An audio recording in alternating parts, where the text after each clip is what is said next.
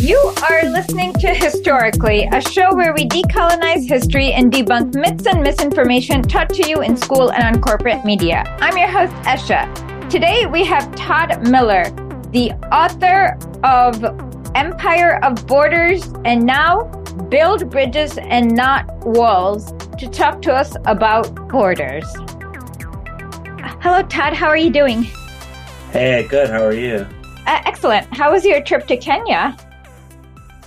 Very good. I'm just getting back, so it's a little jet lag still. So hopefully I'm not slow to speak. But yeah, it was a good trip. I was down on the Kenya-Tanzanian border and the Masai Mara, Serengeti area. Oh, wow. Yeah. And what's going on there? Oh, there's a pretty serious crisis, I guess you could call it, going on. Essentially, you have Tanzanian police who are attacking or trying to expel or evict a big swath of Maasai communities who are in the way of this company. It's like a trophy hunting company. Oh my. And yeah, so there's a pretty brutal eviction happening and displacement and lots of people coming across the border. Or this happened earlier in the year. It's kind of calmed down right now. But I was looking into that a little bit.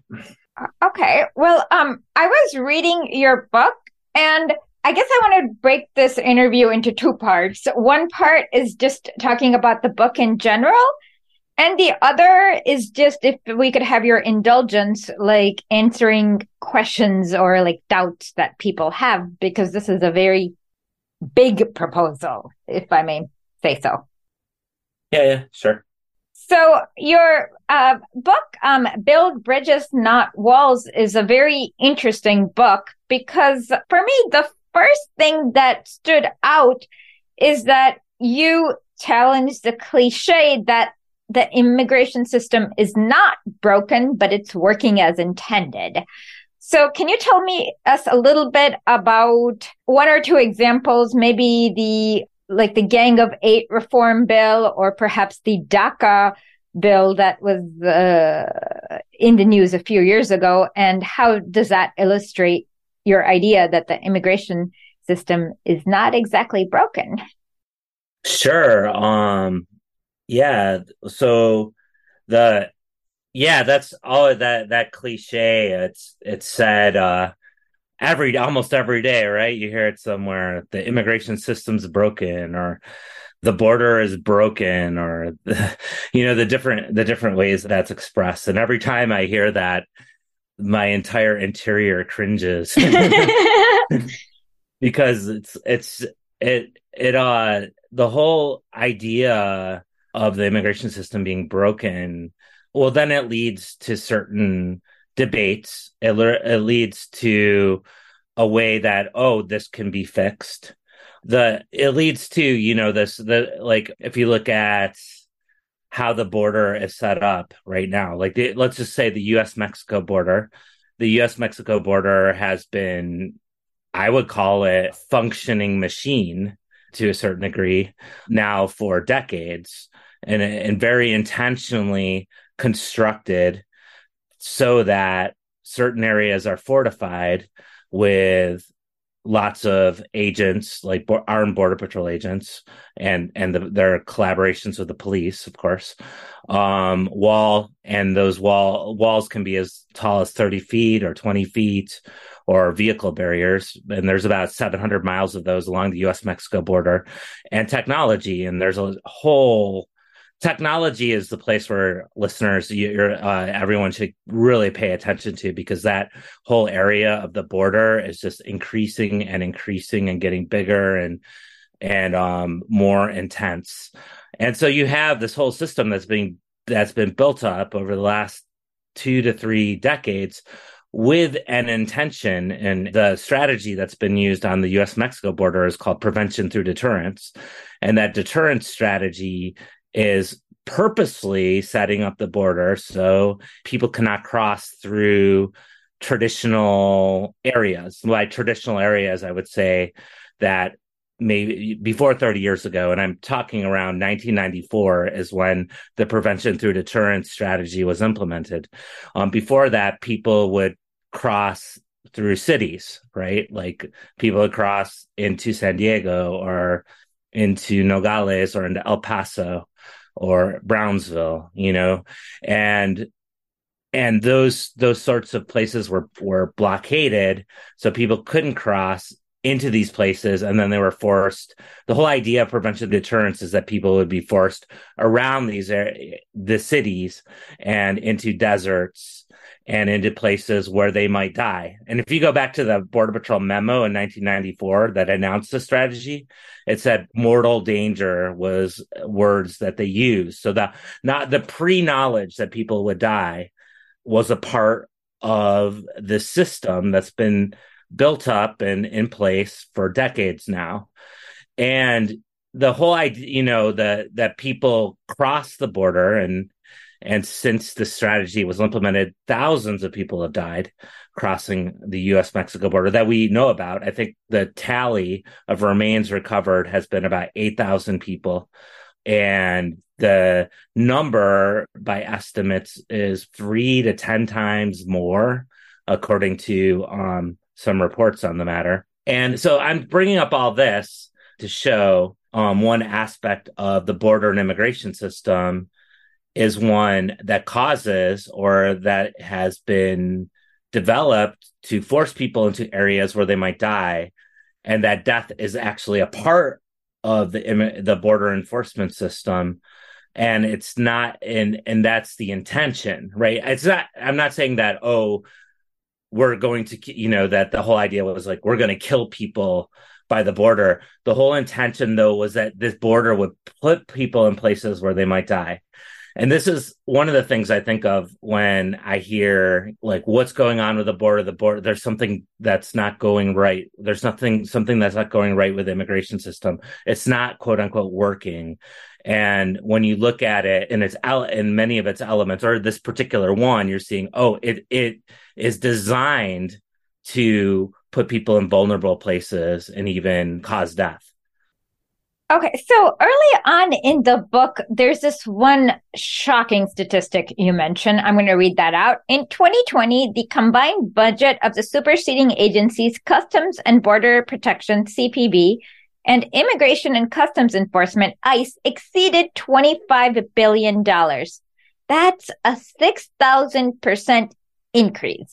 Wow, that is a lot of money being pumped into these agencies. And you also talk about how most of this money is going to private defense contractors like Northrop Grumman or private surveillance contractors like Elbit Systems.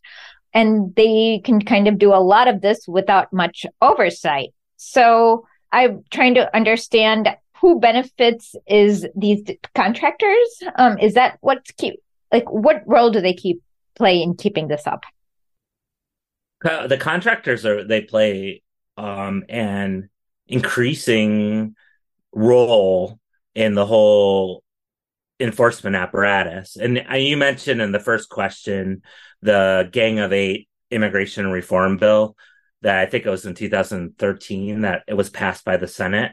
If you go to that bill and you torture yourself by reading the 1,000 pages in that bill that was passed by the Senate, and then it went to Congress, and it was the House, I should say, and then it was shot down, so it never passed. But if you look at that, you'll see there's pages dedicated to private companies. There's pages dedicated to, I believe, and I have to now remember. I'm sorry, I have to go into my memory banks here. But I believe in that bill there was something like $45 billion proposed in a comprehensive immigration reform bill to border enforcement, and then in that there were companies that were mentioned, including, I believe, Lockheed Martin with Black Hawk helicopters. I think Northrop Grumman was mentioned in there. A number of different companies that had, and if you look at who was lobbying before that bill was passed, well, all these companies were, right? They were behind closed doors. They were talking to the people that were writing the immigration reform bill. and they were making sure that they were getting money allotted to them, that they would get contracts out of the bill. And lo and behold, if that bill had passed, they would have got the contracts, right? So I think this goes into the complete hypocrisy, I guess is one way to put it, of all of this stuff, right? You know, you have a comprehensive immigration reform bill. If you go, the Democrats in the United States are always calling for this, right? But yet, when you have the paperwork for one of these reform bills, there's tons of money given to more enforcement and the actual companies. There are companies that are involved in this too. So, and this just gives a glimpse into what I would say is a thriving, and I hate to put it that way because now in 2023, the combined CBP and ICE budgets are $26 billion. So you can see how it keeps going up, even with the Biden administration, right? A thriving border industrial complex where you have companies who are jockeying for contracts. I believe there were 105,000 contracts given between 2008 and 2020 to private companies just from CBP and ICE. And that was worth $55 billion, which is, and this will give you an idea of the scope of how much money is going into this and how much money is in the immigration and border enforcement budgets. The 55 billion just given to private companies over that 12-year span was more of the total immigration enforcement budgets from 1975 to 2003. And that's, what is that, 28 years? And that was Wow. $52 billion. So you could see how much is just being funneled into this. And there's more and more and more every year. In fact, this last year, 2022, I just did an article on this, was the most contracts and the most money ever given to private companies. Wow. That is a lot. And what kind of logistics, services, devices do these private companies provide? Everything you can think of. but the main thing I focus on is the technology stuff. I mean, there's of course construction companies that are building wall. You have the Biden administration, you know, despite the fact that they said we will not build one more foot of wall, right? When they came into office, they have a construction company hired and they're building wall, right, in certain parts of the border. And but what I like to focus on the most is the technology. The technology, they're the most expensive contracts. Last year, 2022, there's some contracts that people should keep an eye on that are around drones, unmanned aerial systems contracts. The CBP has a big one out to the company, San Diego, California-based company General Atomics, for Predator B drones. And those are the drones that have been used around the world in U.S. military operations. They've been on the border now for a good 20 years. What do they do on the border? So they do surveillance. They fly. They're equipped with these camera systems. Up to this point, as far as we know, they're not weaponized, even though there's some leaked information from CBP a few years back, some leaked documents saying how much CBP wanted them to be weaponized with quote unquote non-lethal weapons. So you can imagine, you know, a Predator B shooting a rubber bullet from 20,000 feet at somebody. But to this point, they're not weaponized. So they do surveillance, and I think they're constantly flying over the borderlands. And they have those pretty sophisticated camera systems, and kind of like drones anywhere, you have a lot of the drones fly out of a military base in southern Arizona, for example, Fort Huachuca. So you have similar situations of people sitting in front of monitors, watching, you know, what the drones are seeing through their cameras. They're watching people cross through the desert, for example. And then they reinforce all this other technology and all these other camera systems and surveillance towers and unmanned, what are they called again? They're ground sensor systems. So if you're crossing the border, you're going to hit a lot of, like, you'll probably step on these underground sensors that will set off this alarm system, and they'll send sometimes they'll send the drones to go look at where people are walked on the sensors. It's a surveillance mission up to this point, but now they're expanding the drones from these bigger predator bees, which I bet your listeners are very familiar with the predator bees, to the smaller, medium-sized drones. So one of the big things they did last year was they got a lot of contracts. They're searching.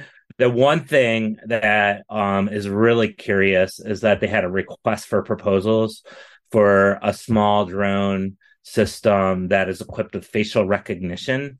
And if I remember correctly, in the request for proposal, and this is DHS's, Department of Homeland Security's request for proposal to companies, in that RFP, they wanted the drone to be able to approach a person without the person being able to detect them, so silently, and then the drone's able to take a picture of a person's face for their facial recognition system.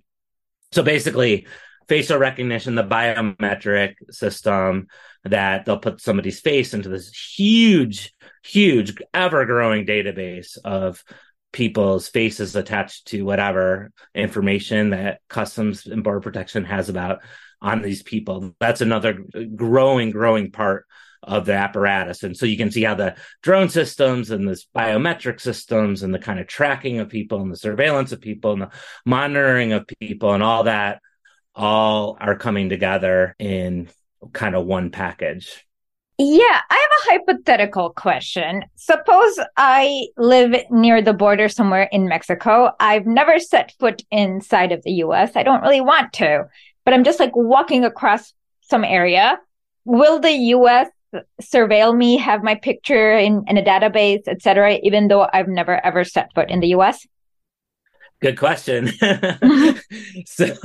So if you go to the border, the U.S.-Mexico border, and you live in Mexico, and there's plenty of people that live right on the border, in fact, right on the other side of the wall, who have never crossed into the United States. Yet they have these cameras, and if you go to the border, you can see that even on the border wall, in all cities, there's a border wall of some sort. There's cameras mounted on top of the border wall with capacity to take video of you, take your picture, perhaps your face, perhaps get a facial recognition imprint on you. That said, the capability is there, is what I'm trying to say. I wouldn't doubt if it was done. I know that like they were doing pilot stuff on facial recognition in southern Arizona, where I live, and without anyone knowing about it. So you could be just driving around wherever, Tucson, or 30, 40, 50 miles away from the border. And I think they had it set up at a checkpoint, one of the Border Patrol checkpoints, which are really inland. They're not at the border itself. And I suspect one of the places where they did this pilot was at the Border Patrol checkpoint. I suspect that the roving patrol vehicles could do it as well. And there weren't more details about it than that it actually happened. But, we know it happened. They took thousands of people's pictures without their consent. So the possibility of your hypothetical situation is pretty high.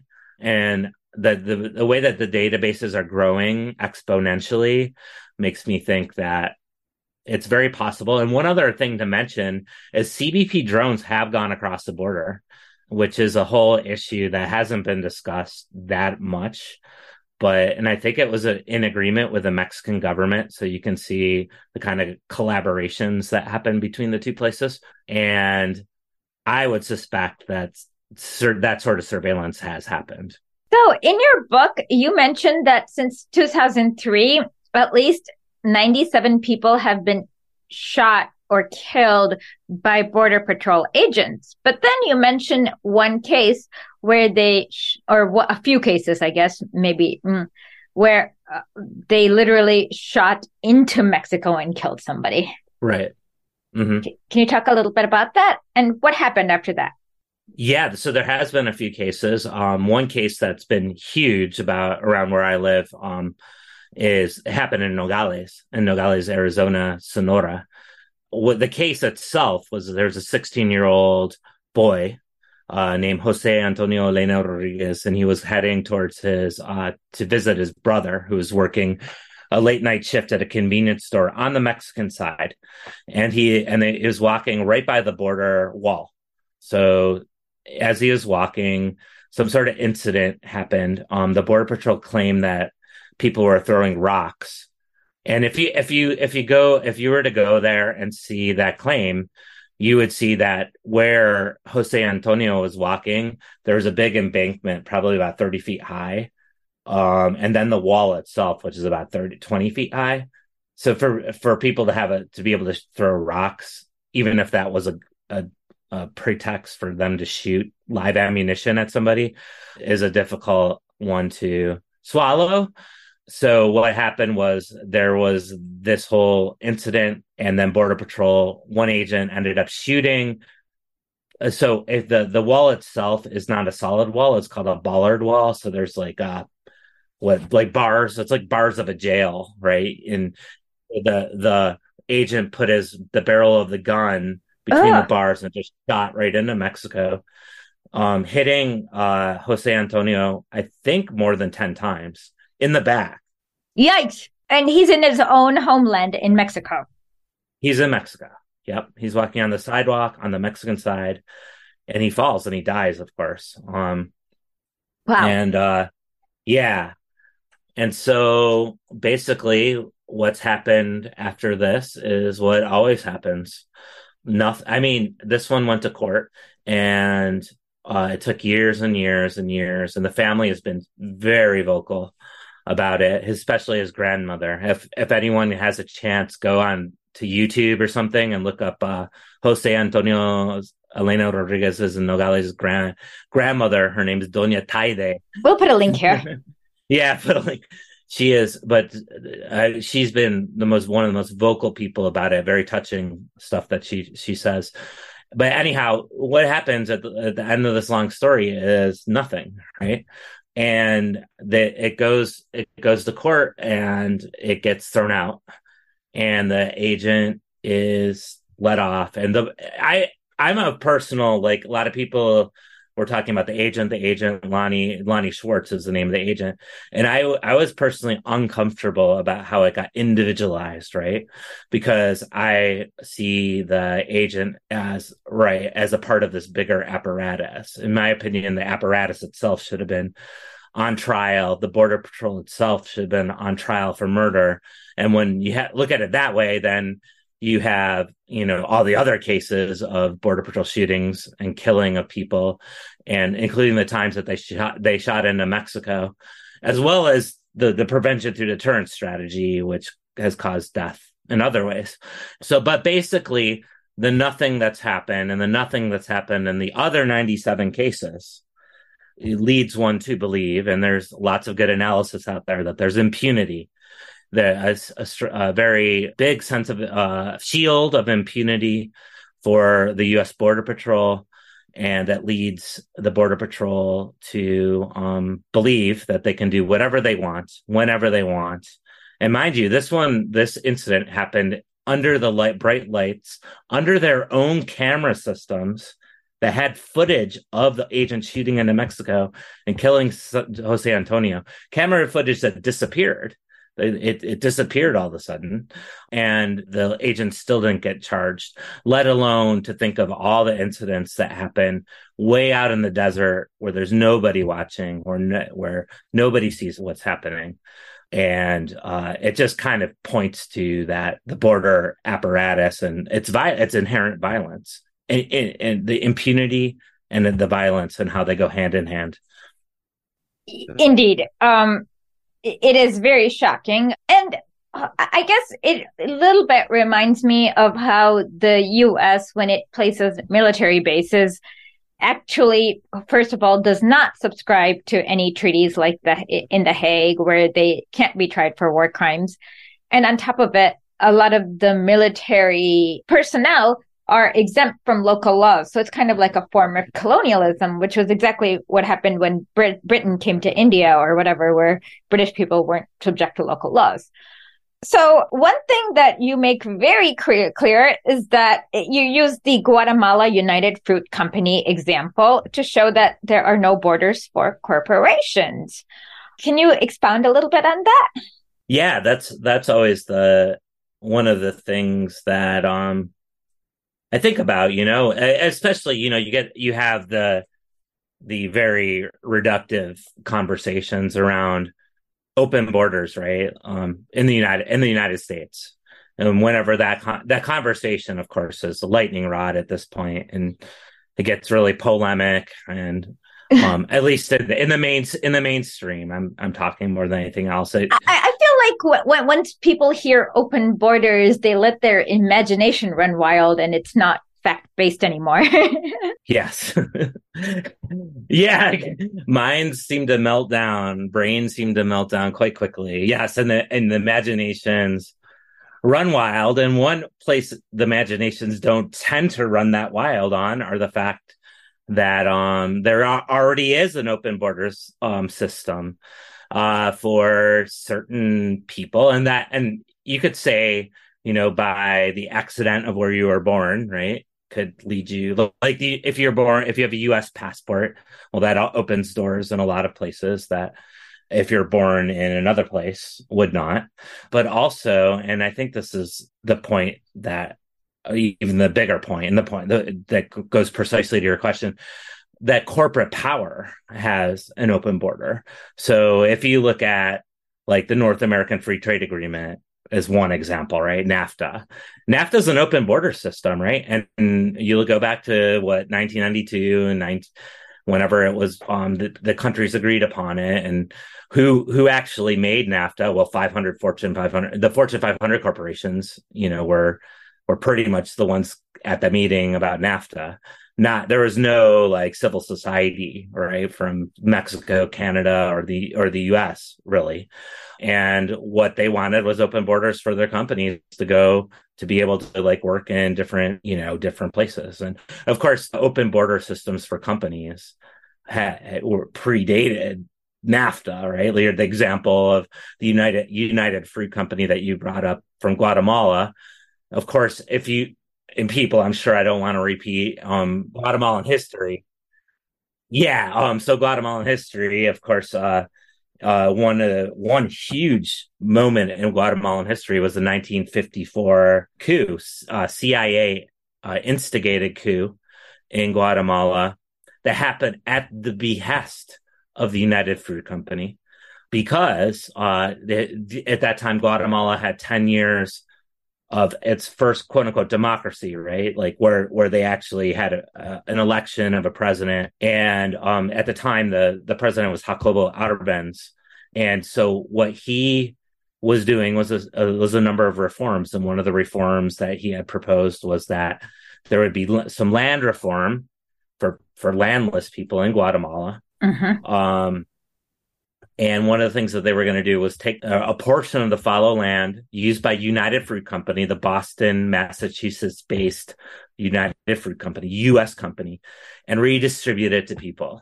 So that was the reform, right? It wasn't even take over United Fruit. It wasn't kick out United Fruit from Guatemala. It was kind of a small thing, actually, comparatively speaking. And what happened was United Fruit. Then there's a great book written about it called Bitter Fruit. I think that's the name of the title of the book. So basically, United Fruit was behind got the CIA involved, and then they executed a military coup, ousted Jacobo Arbenz. So here we have an open border system where a foreign company was not being deported, right? If we're going to use that language, and just reformed. And then here they are able to do some of the most massive political changes in a country that you could possibly do, because what followed was a military dictatorship, and a brutal one, right? A 36-year military dictatorship. And followed by, like, at the end, there was, like, brutal genocide. You mentioned this in your old book, not your former book, no, Empire of Borders, the El Mozote massacre, where they just killed everyone in the village except for 4 people. Right. No, sorry, not Dos Eres. Yeah, Dos Eres. Yep. Sorry, El Mozote is another massacre that happened in El Salvador. I'm sorry, I got my massacres confused. but it's similar, right? It's the Yeah. same. It's not the same, but it is. It's if you look at the El Mozote massacre, it's U.S. That it was a recently trained U.S. battalion that went in there, and the same things were happening in El Salvador, where El Salvador was saying, we're challenging whatever this system is, capitalistic system, and that was not okay with the United States, right? And boom, here comes the military in with the iron fist. And so you have like not only semblance of, if to go back to the original question, an open border system for corporations, but like the heavy hand of brutality or violence that's going to ensure that these corporations are going to get what they want. Would you like to ensure you get what you want? Help support your favorite history podcast and give us some cold hard cash. So, go to historically.substack.com and subscribe today. Also, check us out on YouTube and Twitch for Lit with Lenin on Mondays at 12 p.m. Eastern. Tune in on Sundays at 12:30 p.m. Eastern to our call-in show, 100-Year-Old Bonesaw. It is what is to be done. Not too far later in your book, you mentioned that the first border, I guess, that came was called the Gadsden Purchase, which wasn't really a purchase, but basically like a conquering at gunpoint. Yeah. So with the U.S.-Mexico border, it was like there was a treaty. There's a Mexican-American War, the so-called Mexican-American War, which sounds like it's equal, right? I always hesitate to say it that way, but in that war, the Treaty of Guadalupe, again, the word treaty, it makes it just sound so innocuous, of Guadalupe Hidalgo, which then the United States took almost 50% of Mexican land. Wow, that's a lot. With that, so yeah. And does that also mean that families could have been like cut in half, as in like your uncle's in one side and you're on the other, and you can't see him? Yes. I mean, as a lot of people say in Tucson who have been here forever, right? That the border, and we didn't cross the border crossed us. And people say that across anywhere on the border for that reason, right? Because the border all of a sudden went from wherever. I'd encourage people to look at the map of where the border used to be. There's this really funny Smirnoff vodka ad that was in a magazine that for some reason had the pre-Treaty of Guadalupe Hidalgo border. And it goes all the way up to Oregon. It goes through Oklahoma, right? The border goes, I mean, I think one person used the border was like, when Trump wanted to build the wall, it's like, okay, let's use the old border. And wow. It really, you could see, but anyhow, the visual shows you how much of Mexican territory was vanquished with the Treaty of Guadalupe Hidalgo. And the Gadsden Purchase was the last bit of that, which was southern Arizona, and basically taking southern Arizona, which is Tohono O'odham, the indigenous, all this is indigenous land first and foremost, right? So it's like just chopping up where indigenous people live and then drawing borders between where there aren't natural borders. And that's exactly what happened on the U.S.-Mexico border. Like the Tohono O'odham, whose territory went all the way to Hermosillo. Hermosillo is about 200 miles south of the border in Mexico, and all the way to the north to Phoenix, which is another 100 or so miles. And you can see, like, the border was not drawn with any thought nor consultation of people who actually live there. In this case, the Tohono O'odham is just bisected their land. But at first, it was just a line in the sand, right? There wasn't an enforcement apparatus. It was very porous, and people just ignored it. It was later, that you could see that now, right? You went from this line in the sand to this massive multi-billion-dollar apparatus. Does what it does now. And it you kind of mentioned this. It reminds me of like the situation right after World War I. I guess the Treaty of Versailles is one of them, and the Sykes-Picot Agreement, Treaty of Trianon, where the West just drew borders. Like in Versailles, they just kind of drew random borders in Eastern Europe. And in Sykes-Picot, they also, I don't know, like it was between Britain, France, and US where they decided to draw borders in all of Middle East. So, of course, none of it has the consultation of the local people. So again, it's another form of colonialism, but this time interior colonialism inside a nation, I guess. Yes, absolutely. I remember talking to a man in Ramtha in Jordan, right by the Syrian border. And it was in like 2017, I think. And they had closed that border for like 1 or 2 years at that point. And I asked him what he thought about it. And I say it's anecdotal, but this expresses so many people that locally live along borders anywhere is like, and I was like, what do you think about that? And he just looked at me and like, he was astonished I even asked the question. And then he said, I hate it. I hate the fact. And then he said, my grandmother lives over and the other side of the border. I can't even see my grandmother. Right. So that, I mean, to me, that moment kind of expresses, how borders have been drawn, like you were just saying. And it seems like it's a very brutal, and it's very violent against one side. One thing you mentioned is, well, we already mentioned how it's like just ballooning the budget. I guess a few years ago, I looked at this map of like what is considered the border, and it's well into the interior of the U.S. Can you talk a little bit about that? Right. You mean like the border? You mean the border zone, or what constitutes? Yes, exactly. Sure. Yeah. I think the map you're referring to is at the 100-mile zone. Yes, that's it. Yeah. The ACLU called it the Constitution Free Zone. They don't want to call it that anymore, I should say, because they don't want to call it that because that implies that you can't use the Constitution in the zone. But their point of it, right, the Constitution Free Zone is still there, right? So the 100-mile zone. So imagine the contours of the United States and imagine a band around those contours. And I'm talking the 2,000-mile U.S.-Mexico border and a thick band that's 100 miles long. And then up the coast. So the coasts are not exempt. The coasts are a part of the border. And then along the 4,000, 5,000-mile U.S.-Canada border, and then down the coast, which then, if you think about it, would include the entire state of Florida. The entire state of Florida is a border zone.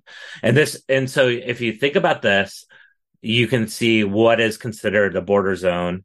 The Constitution will say mangled zone, right? And the reason why it's called that is because Border Patrol can operate in these areas. They can set up checkpoints, for example, immigration checkpoints.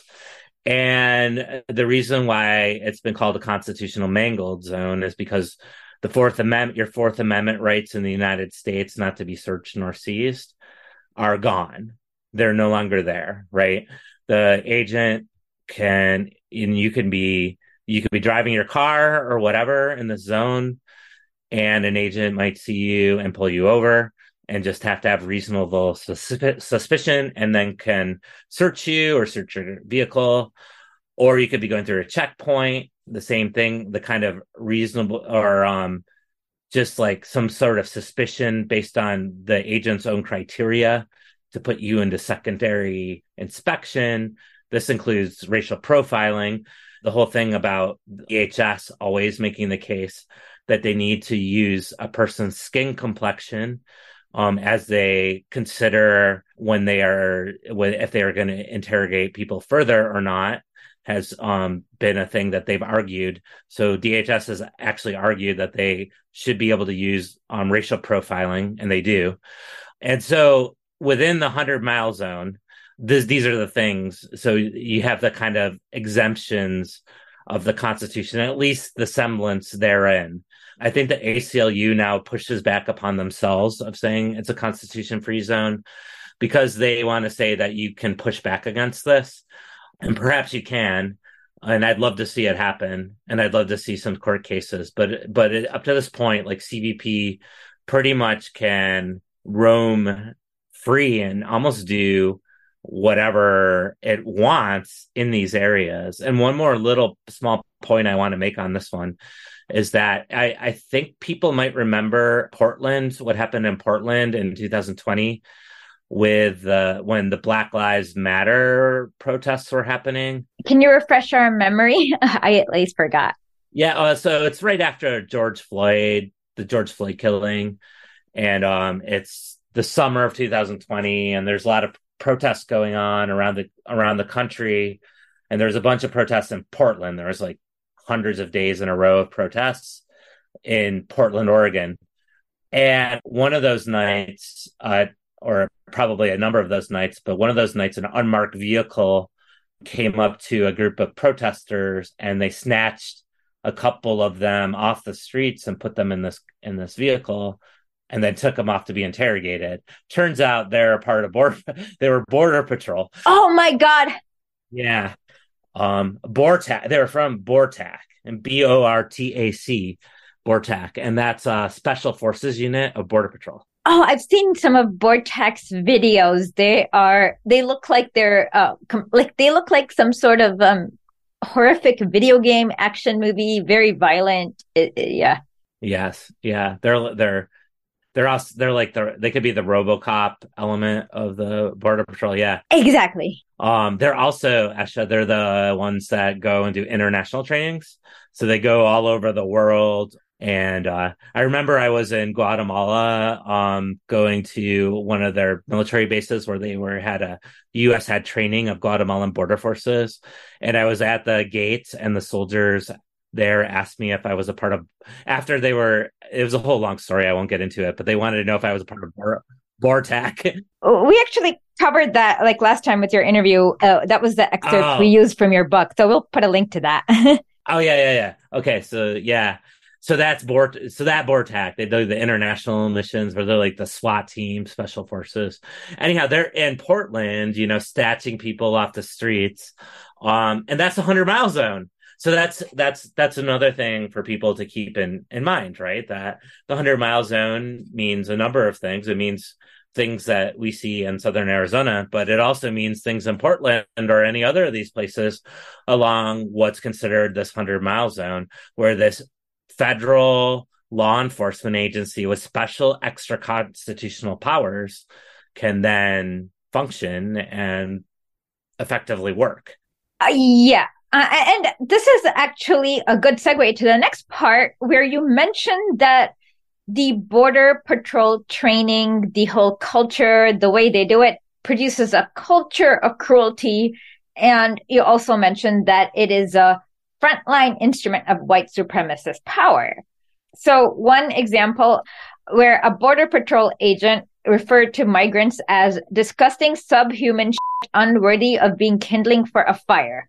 So how does this kind of training add to all the cruel, like what are some of the manifestation, one or two examples of extreme like cruelty at the border? And is this part of the deterrence factor, as we mentioned earlier? I would say so, yeah. So the training, I don't know if you can find it. I think if you went and looked for recruiting videos or training videos by the Border Patrol, you could find them on the internet. And they kind of say it all as well without being as explicit as, the quote you just read, which unfortunately I've heard, that sort of talk coming from other Border Patrol agents as well. But there's a training like that or you might be able to find recruiting stuff easier, but you get the same, like without the explicit language, like where you're on the front lines of the United States, you're defending the United States, you're defending it against. So the whole implication that there's enemies, crossing the border, that it's a military operation. The whole militarization of the border is very true in many degrees. To me, I guess the most thing is like, how can there be, like, the United States is such a strong, like very little can be an enemy to the existence of the United States itself. So, and for the most part, people like no matter one to even a million people just coming across cannot destabilize the United States as a country. Yeah, I think it's definitely in the realm of it. There needs to be the creation of an enemy. There needs to be the facade, this idea that there is an enemy. even when there's not an enemy, right? So you see that with the border, the whole idea of the border, the border wall itself. If you're on one side of the border wall, I think that there's a study, and I can't remember where the study is, but with kids who see the border wall and then automatically think that on the other side of the wall there's somebody that's an enemy that's out to get them, that's going to come and get something from them, that's going to take something from them. In the working class sense, and this is where you get like so much anti-immigrant rhetoric, where this whole idea that people are going to come take your job or take this or become criminals and in the country, so this is how that quote unquote enemy takes these manifestations. And then the border patrol is then, trained to defend this wall at all costs. And mind you, a lot of the border patrol are recruited right out of combat. I think 30%. Oh, they are usually military people, former military people? 30%. Wow. Yeah. And during their recruiting, different times they're recruiting people, they would go to military bases and recruit and say, hey, you want the perfect job when you get back from the war, you come to the border patrol. So you have a lot of military people and you can sense it. I mean, I remember there was one time I was trying to talk with an agent who pulled me and a caravan of cars over. And he literally, I mean, I knew he was ex-military. He had his hand on his gun the whole time. Oh my! And you could see his finger. Yeah, his finger was on the trigger, but it was in its holster. And I'm like, "What are you doing? You're get your hand off your gun. We're just standing." You could sense this like escalating tension. And in this case, it was like we're a bunch of journalists, going to do an interview at the border wall. But this whole and the military training that's used, it was 69 days of training where agents will go and learn all these different things, but they get the crap beaten out of them during the training. Wait, the agents themselves, that sounds get beaten? Yeah. Why? Yeah, I guess there's this one thing, it's called the red, I think they have a weird name for it. I'm sorry. It's like the Red Man something. Uh-huh. Sorry for the name. That's the name of it. And so the supervising agents, the trainers dress up in these big red outfits, and then they send the trainees in there, and they have to like try to beat up the supervisors who are in these. No, wait a second. No. The supervisors are out. The trainees are in these red outfits, but the supervisors beat the crap out of them. So the red outfits are padded, but they still get the crap beaten out of them. And what they have to do is try to survive, like whatever, the 2 minutes of getting punched and kicked and thrown to the ground and all that stuff without passing out or getting knocked out. There's another example too, where they have to do jumping jacks. And a supervisor takes law enforcement grade pepper spray and sprays them in their eyes, and then comes at them and starts trying to punch them. Yeah, so there's that sort of stuff. But you were going to say something? Okay, so in order for it to be training, it has to simulate some kind of real life experience that they would have in the future. And I just cannot see a place where they would, I don't know, do jumping jacks and have to deal with pepper spray. So it just seems like it's a scaremongering tactic more than anything. Yes. The phantom enemy yet again strikes again, right? And it does seem like that. It does seem like, and it doesn't even seem like that, having covered the border for so many years. It is fear mongering. Yeah. That is very frightening to like, and of course, people who go through that will be will be automatically frightened, because if that's what they imagine whoever's coming from that other side of the border to be like, it's already going to set up a hostile situation as opposed to a de-escalatory situation. Exactly. You're getting pounded. Exactly. It's not a de-escalatory situation at all. You're getting pounded in your head that somebody's coming that's out to get you. And mind you, if you interview agents, you're going to have uneven, like the way, but uneven ways. I've talked to agents who dissent, right? They hate the border patrol. Yeah, they're getting the salary and they want to get the pension and whatnot. So they stay in it. But the whole idea that they're taught anything that during their training, besides the fact that the pounding in this idea that there's some sort of person coming across the border that's going to out to get you, possibly wanting to beat the crap out of you or kill you, is definitely something emphasized in training.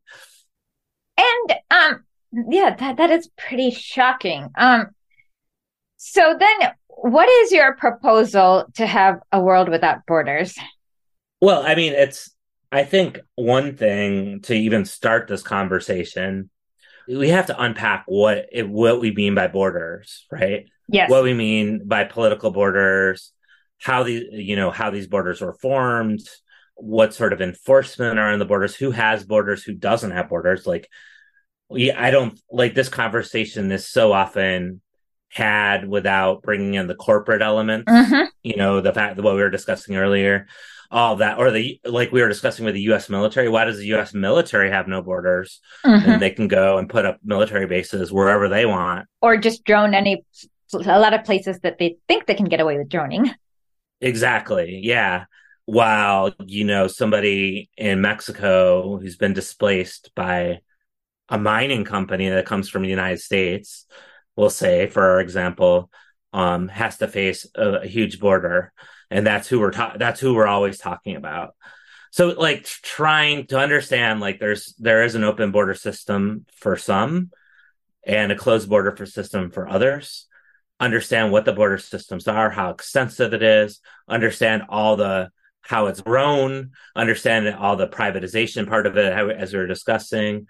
Understanding who benefits from it, who doesn't. I think, like, I'm not one to say that I know, exactly what to do. I don't want to be, have that conceit to say that, right? But what I do think is these conversations that we have about the border are awful. They're so superficial, and so they just like go to the most superficial thing. And I think, Asha, you mentioned this at the beginning, your imaginations run wild on mythical, these things that don't even exist, the phantoms, right? Yeah. So the grounds of in which we have these sorts of conversations are so deformed, right? They're so inadequate that my first proposal would be, let's actually, bring people together and talk about what this actually is. And I don't mean the same old people. I don't mean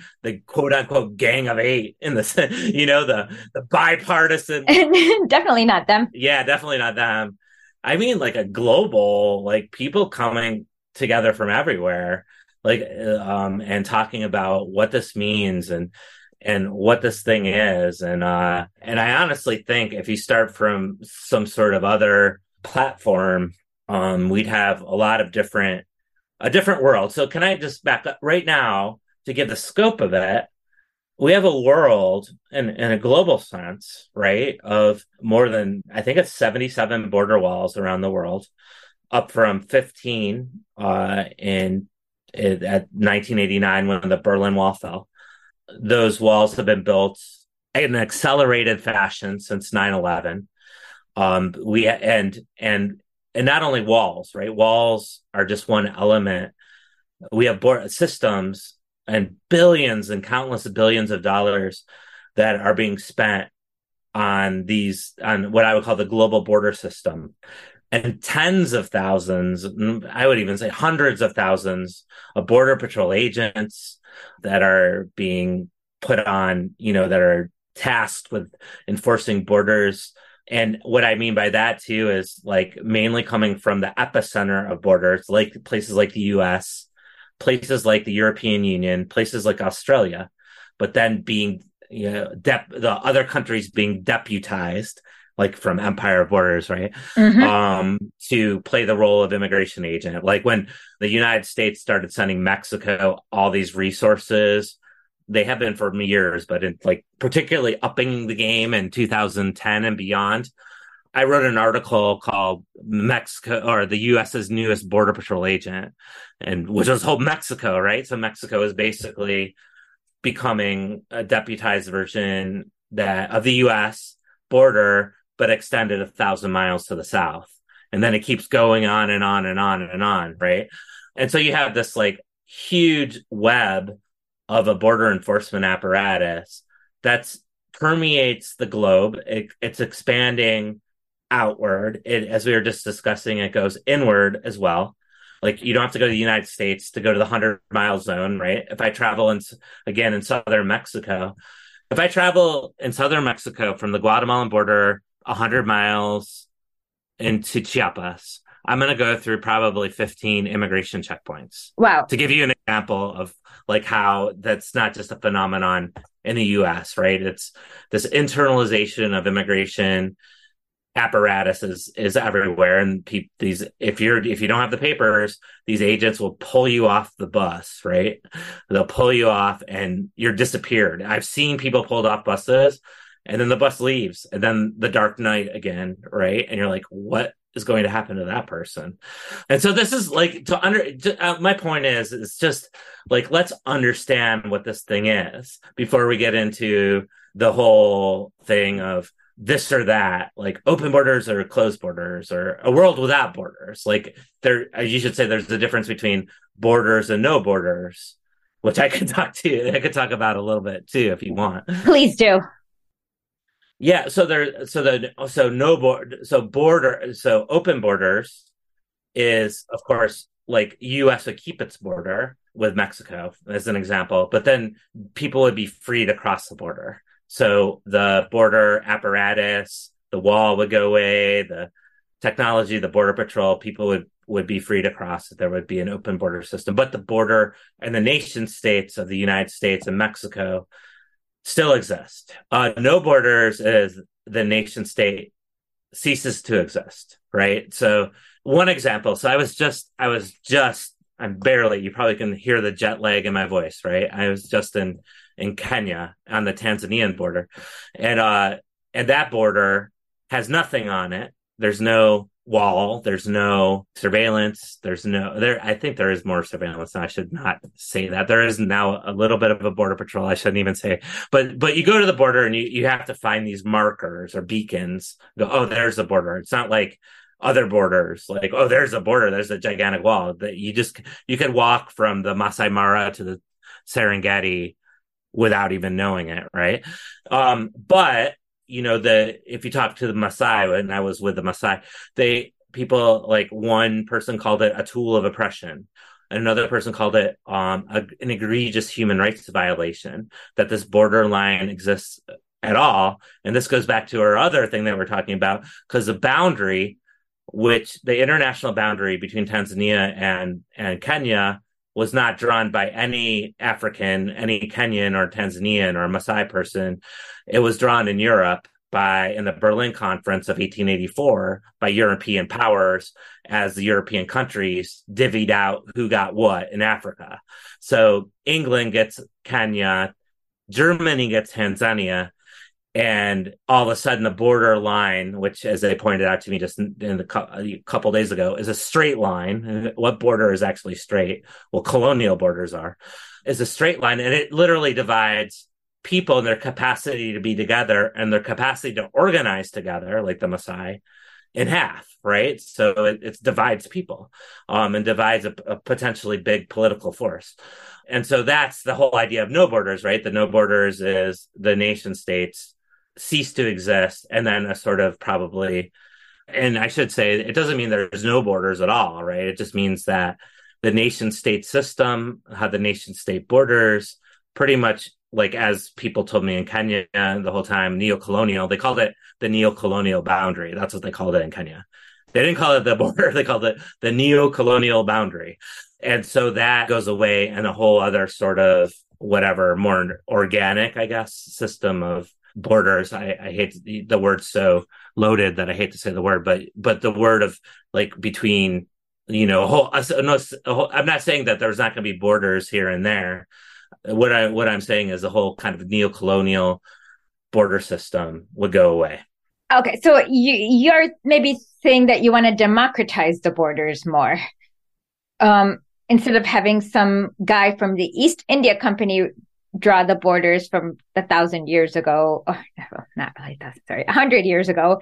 It is it is what the people decide as to which government, which law applies. Yeah, I guess that would be determined, right? Yeah. One of my concerns is, of course, that I agree with a lot of your proposals. One of my concerns is, of course, the fact that corporations are going to be using this idea to basically push neoliberalism into other countries. Like, for example, Monsanto has these pretty strange seed patents, and often they try to get other countries to respect these seed patents, which means farmers can't grow what they need to grow because they have to pay royalties to Monsanto. Like, how would you address critics who are worried about this issue? Yeah, that's a great question, and I think it goes into some pretty significant things. One thing, of course, is neoliberalism and the way that globalization works, and free market, free trade agreements, and all that sort of stuff. That is like a whole opening of borders. So there's the whole open border system of neoliberalism, having open borders, of corporations being able to move into other places, already exists. It's already happening. It's happening worldwide. So I wonder, and this is why I say, I'm not saying I have the answers. What I'm saying is that the way that it's set up, with the nation state borders, and this is apart from, let's go to what you're saying, Esha, like the democratization of the border, where you have, let's think about Kenya and Tanzania, for example. So the Maasai people would have a sort of area that was the Maasai area, we'll say. And then maybe they could determine in that area, and then as other peoples in other areas, that there would be, a more emphasis put on what the Maasai do, rather than Monsanto being able to come. What sort of laws would, perhaps there would be an inverse of what's happening right now, where you have a move away from these kind of rampant forces of globalization, where corporate power is everywhere and going wherever they want and doing wherever they want, and kind of stopping that from happening, while local people are able to take away the boundaries that are confining them, but able to really determine their own laws rather than like some nation state like Kenya, for example, or the United States or Mexico, or so many governments, Guatemala, right, with the United Fruit Company, or, any different place, that so many governments are so in cahoots with the corporations that they'll allow the corporations to come in. So perhaps one of the changes would be that there would actually be walls put up to the corporations, while more free movement to people, a kind of opposite effect to what we have. That would be a great idea. That would be the ultimate goal. One last thing, I just want to quick mention, like, what is the impact of these border apparatuses on the environment, since more and more people are concerned about global climate change these days? Oh, there's huge. And in fact, I would encourage people to look at, and I imagine your listeners have already done a lot of this stuff, but look at the Pentagon and how much they write about the climate change. And then what I actually wrote a book on this called Storming the Wall, that looks at climate change and borders. And in that book, I really dug into some of the Pentagon stuff, but I also looked at DHS, Department of Homeland Security, and how much they're looking at climate change and how much they're anticipating the displacement of people around the world, and increasing displacement of people around the world, and how it's going to get how more and more people are going to be on the move, and how, the solution, quote unquote solution to this, is building more borders. And that's precise. If you go to the DHS climate adaptation, or I think it's called the climate action plan, one of the things they say is that we might have to build our borders more because of possible mass migrations. And in that action plan, they discuss in it the very things that you see happening in Central America, like people having displaced because of drought, for example, in certain areas where and crops wilting, and then people and food crises, or heavy rain coming from the coasts and the hurricanes, and to be able to predict that. But then the solution is, mass migrations mean more border and more border enforcement. And so you see those sort of correlations of a more bordered world. It's interesting because I believe we're on a collision course here of a world of more and more people displaced if predictions hold. And the predictions for 2050 run between, I think it's like 125 million to 1.2 billion, depending on your source. That's huge. That's like almost the size of India now. Right. So imagine the size of India population, being on the move in 2050. And so you have that, and then colliding, and then we were discussing the US budgets, but imagine those budgets for border enforcement proportional around the world, because everywhere those budgets are going up to astronomical levels. So you have all these people on the move versus all these boundaries and borders. And that is a collision course that is happening already, and that is just waiting to happen in the future. In fact, if dynamics continue the way they are, it's very easy to predict. That's what we have coming at us. And so the one last thing about it is that one thing to think about with climate and as we think about the freedom of movement, the freedom of mobility of people, it's going to be essential at one point that people are going to need to move from one place to another. And this means like places that people just cannot return to. When you look at like sea level rise and how many people are going to be displaced, like and just Bangladesh, where a lot might just be underwater. Right. And I forget. I saw a general, and it was the U.S. general who had all these ties with Bangladeshi generals, who said that they were predicting like 30 or 40 million or some preposterous number from just Bangladesh that would be on the move. And mind you, India has built this gigantic border. There's a border wall on the Indian Bangladeshi border, and the BSF, which is, I think that's the Indian Border Patrol, the Border Security Forces, their station, that's the deadliest border in terms of people being shot and killed as well. Oh, Lord. And so you have that. I mean, that's a really good example of what's to come, right? You have Bangladeshis that are going to be displaced under their places underwater. And then you have then if you go anywhere out of there, you're going to run up against a border system.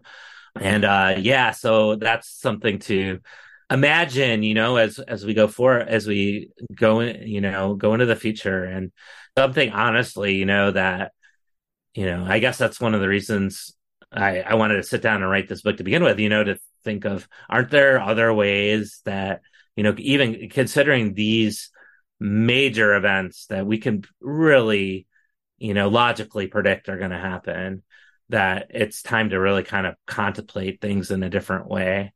And then how can we do that? That makes perfect sense. What are you working on next? Speaking of that, there's two things. I am working on, one, I write a weekly column for what's called the Border Chronicle. And so I'm along with journalist Melissa Dobelske, and we write twice a week on border issues, primarily the U.S.-Mexico border, but we're expanding to cover other borders. Like I'm currently writing a 3-part series on the Kenyan-Tanzania border, looking at a lot of the U.S. externalization of its borders there as well. And I work on another book project. Speaking of climate change, it's looking at the border, the U.S. border, water, how Mexico ships water to the United States, and how people don't have enough water to irrigate, small farmers don't have enough water to irrigate their crops. And I'm going into the heart of this issue, and I'm currently just starting the research of writing a book on this issue. That's really cool. So people can find you at Still Mimo Miller? Oh, yeah, that's my Twitter handle. And that's at MEMOMILLER. And my website is Todd Miller Writer, I think it is. Sorry, I don't even remember. I will put a link to it. Yeah. Good. Yeah. Thank you so much. Like I said, when I first heard about this book, I've mentioned this, I was a little skeptical because I was worried, there was a lot of things I was worried about. A little bit of it was fear mongering, of course, that I had bought into. But now, after reading it, it seems like it's definitely a place that we as a humanity should be moving towards, in my opinion. Cool. Yeah. Thanks. Yeah. It's amazing, like how, I don't know why I stepped into this landmine, where you talk about open borders, and I know like this week, and I know this will probably be in the past by the time, people listen to it.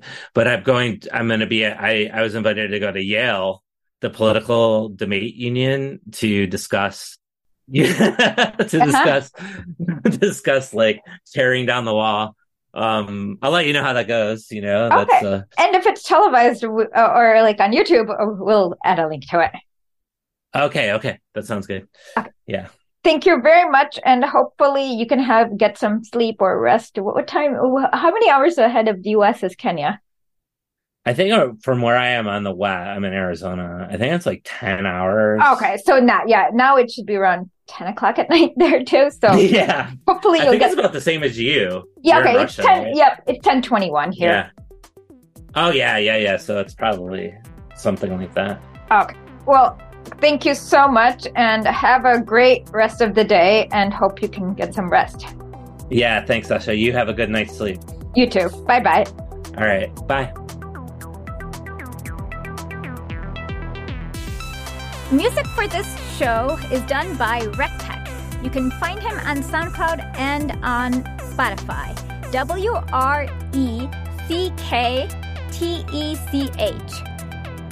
And thank you for listening to our show.